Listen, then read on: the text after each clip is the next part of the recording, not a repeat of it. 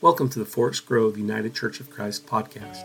Today we invite you to join us with Pastor Brendan in a conversation about a topic that can be difficult to face, but is an inevitable part of life: death and dying. Throughout history, people have grappled with the question and emotions that come with the end of life. How can we make the most of our time on earth? How can we cope with the loss of loved ones? And what lies beyond this life? As a community of faith, we believe that we can find comfort, guidance, and hope in our shared beliefs and experiences. We hope that through this conversation, we can come to a deeper understanding of what it means to live fully and die well. So join us as we explore this important topic and discover how we can support one another on this journey. Here's Pastor Brendan.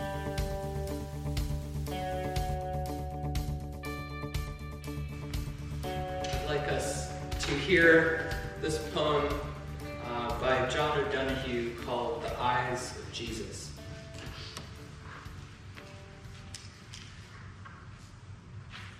I imagine the eyes of Jesus were harvest brown, the light of their gazing suffused with the seasons, the shadow of winter, the mind of spring, the blues of summer and the amber of harvest. A gaze that is perfect sister to the kindness that dwells in his beautiful hands. The eyes of Jesus gaze on us, stirring in the heart's clay the confidence of seasons that never lose their way to harvest. This gaze knows the signature of our heartbeat, the first glimmer from the dawn that dreamed our minds, the crevices where thoughts grow long before the longing in the bone sends them towards the mind's eye. The artistry of the emptiness that knows to slow the hunger of outside things until they weave into the twilight side of the heart. A gaze full of all that is still future-looking out for us, to glimpse the jeweled light in winter stone, quickening the eyes that look at us to see through to where words are blind to say what we would love, forever falling softly on our faces. His gaze plies the soul with light, laying down a luminous layer beneath our brief and brittle days, until the appointed dawn comes assured and harvest deft, to unravel the last black knot, and we're back in the home, in the house that we have never left. Amen. The poet talks about this house of the Lord and gives this illustration of how eternal life, how the mind of God is a dance between shadow and light, of life and death. And I want to talk about, before talking about this house of God that the psalm speaks of, I want to talk a little bit about the shadow of death that the psalm invites us to contemplate. We hear Psalm 23 every year in the season of Easter, a time when we're always singing the praises of the glory of resurrection. And so it's honest to take a moment and reflect upon death so we understand what is this great resurrection that we are yearning for. With that said, I want to acknowledge that the obvious, that if we're all sitting here today, we haven't died yet. We haven't had that experience. And we do live in a culture that avoids the topic, avoids thinking about the truth of our impermanence completely, even in our medical systems. The whole goal of the medical system is to be, in many ways, at war with the truth of our finitude, our impermanence. And a great thing that faith communities can offer is a place of honesty, a place of support, a place where we can hold each other in facing the mystery of death. And be honest with each other about it. And let it inform our being and our footsteps and every moment of our lives. And so with respect to the fact that I haven't died yet, I can only speak from my own personal experience of how I've experienced death and how my faith and spirituality has helped me meet death. The truth of the matter is that past the age of 25, when we become fully grown and we get that frontal cortex, we begin to die a little bit each day. We have little deaths every day. I want to talk about how some of the personal experience that I've had with death has been began early. Truthfully, as a liberal mainline Protestant minister, that's how I would describe the UCC. When we talk about heaven, we tend to focus in the United Church of Christ. When Jesus was talking about the kingdom of heaven, he was talking about a social reality and what we could make of this world if we were to act from a place of love and compassion. When we talk about the kingdom of heaven in the UCC, we're usually focusing on what the world would look like if we were to build our society on a foundation of love. And also, when we speak of heaven, it does speak to the eternal life of the soul. We tend to be, I think, more scientific or in our approach to religion and spirituality in the UCC. We tend to be rational functionalists. So the three-tiered universe cosmology of the medieval world doesn't quite make sense to many of us anymore. And it doesn't quite comfort us necessarily. And yet, we would be doing a disservice if in this space we didn't provide ways to dream of heaven, ways to be in wonder of a greater life and possibility beyond the passing away of our bodies.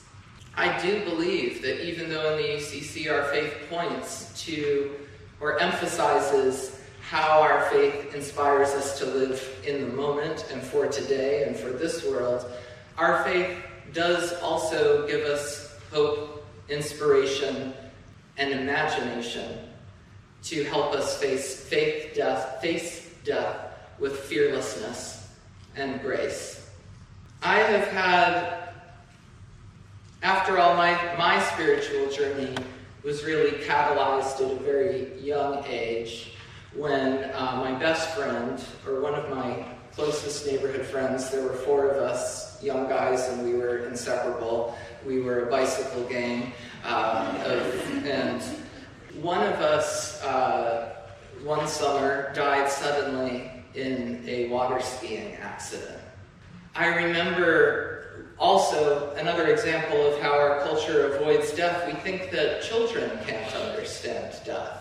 But I have a very clear memory of how the community that I remember was the community of children coming together to wonder about death, to build little shrines in the woods together, to imagine what heaven is like, to really ask the question of what happens after, and honestly not try to explain it away the way all of the adults in our lives were trying to do, but face the mystery and relate to the mystery and wonder about it together. And that practice of wonder, it has informed the rest of my spiritual life going forward. There was a dishonesty and a missed opportunity, I think, when we were told, you must be certain that this will happen, because that way we miss the truth of the awesome mystery that some cultures actually consider God. I think of how in the Lakota spiritual tradition, the word for God is grave mystery. Wakantanka. We can help each other embrace the mystery and befriend the mystery. In many ways, I found on my spiritual journey for a time the Zen Buddhist approach to understanding death to be more practical in some ways than my Christian tradition. And I spent years meditating with the Zen Buddhists. And the Buddhists, in their way of holding death, they just sit with the question, and they allow the question to inform their lives. They embrace the philosophy that in order to die, we must learn how to live. Learning how to live is learning how to die. And the poet Mary Oliver illustrates this practice of learning how to die so beautifully in her poem Black in Blackwater Woods, when she says, "In my lifetime, you must be able to do 3 things: to love what is mortal, to hold it against your bones, knowing your own life depends on it, and when the time comes, to let it go." To let it go. And so that's a beautiful illustration of how learning how to live is learning how to die, learning how to die being learning how to live. To practice love is to practice letting go, and it's when we actually practice letting go that we fall into the arms of a greater love. And so we experience death in small ways like that throughout life until we're faced with the great adventure. I've had the privilege of practicing meditation in the space with the Buddhists I mentioned, and I remember a teacher in that space said to me when I was about 20 years old, "What if 20 is middle-aged? What if 20 is middle-aged?"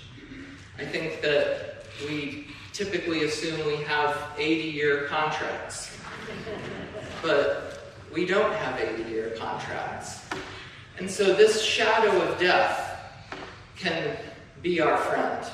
It can wake us up to our life. This is a way the Buddhists use the shadow of death, which is always all around us, to actually make us live life with greater awareness. Above the meditation hall, it said, "Let me respectfully remind you," on a wall hanging, it said, "Let me respectfully remind you, life and death are of supreme importance. Time swiftly passes by, and opportunity is lost. Each one of us should strive to awaken. Wake up. Don't squander your life." The shadow of death doesn't need to be a morbid thing that we avoid. It can be our friend.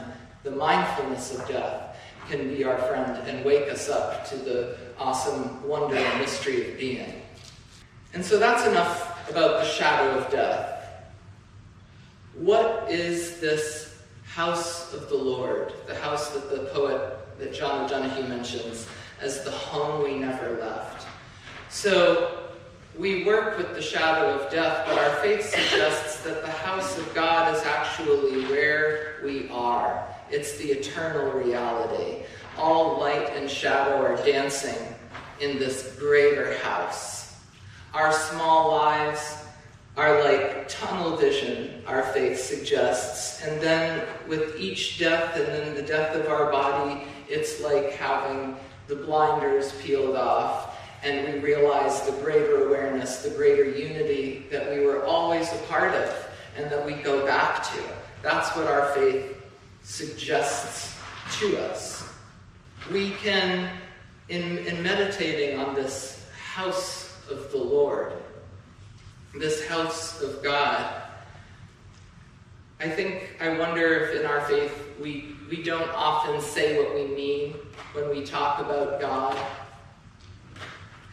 If God is just another person that we go to and visit and have coffee with in the afterlife, I'm not sure that concept helps us that much or makes sense to many of us anymore.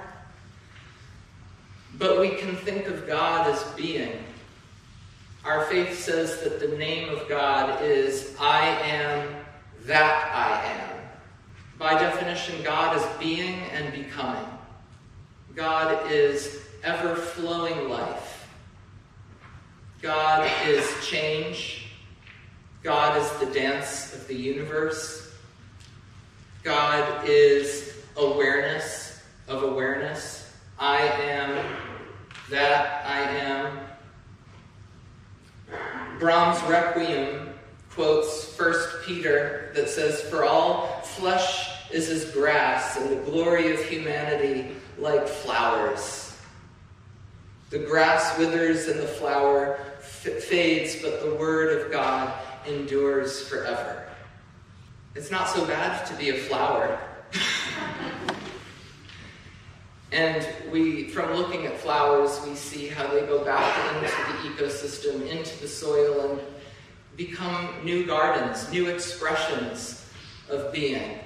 And so when we hear of how we are in this house of God, this house of the Lord, we remember that we're bigger than Brendan or Melissa or Deb or Ben or Paul or Sarah. All of you are beautiful flowers. And we are all beautiful flowers for a moment. But more importantly, part of that word that endures forever. Part of the mind of God. We are in the mind of God. This is why our faith said that God is the love in which we live and move and have our being. That word of God that endures forever, and this is why I'm a Christian and not a Buddhist, is our faith says that word of God that endures forever is love. Love is the mind of God. Love is the soul of the universe. That soul that is being and becoming. That dance that we're a part of. That consciousness that we are here trying to grow in and raise our hearts to. Our faith, unfortunately, doesn't say it doesn't give us an absolute answer of what's going to happen. And it would be really boring if it did. But what it does do is it gives us a direction.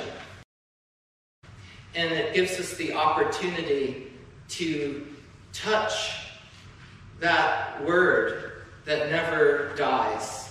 To touch the part of ourselves within our souls that never dies, even before we die. It gives us the opportunity to allow ourselves to die even now to love. And touch and breathe and walk the eternal life in this moment.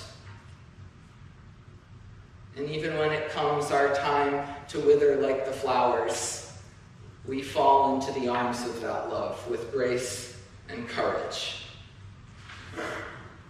And so that's what death has taught me. And so let's not be afraid of the shadow of death, but allow ourselves to help each other see how it leads us again and again back to that home we never left, back to the house of God. Thank you for listening to the Forest Grove United Church of Christ podcast. We hope you found our discussions and interviews informative and inspiring. Don't forget to subscribe to our podcast on your favorite platform so you never miss an episode. If you enjoyed today's show, please leave us a rating and a review to help spread the word. You can also follow us on Instagram, Facebook, and TikTok for more updates and behind-the-scenes content. And if you have any questions or suggestions for future episodes, please feel free to email us at podcast.fgucc.org. Thank you for your support, and we look forward to connecting with you again soon.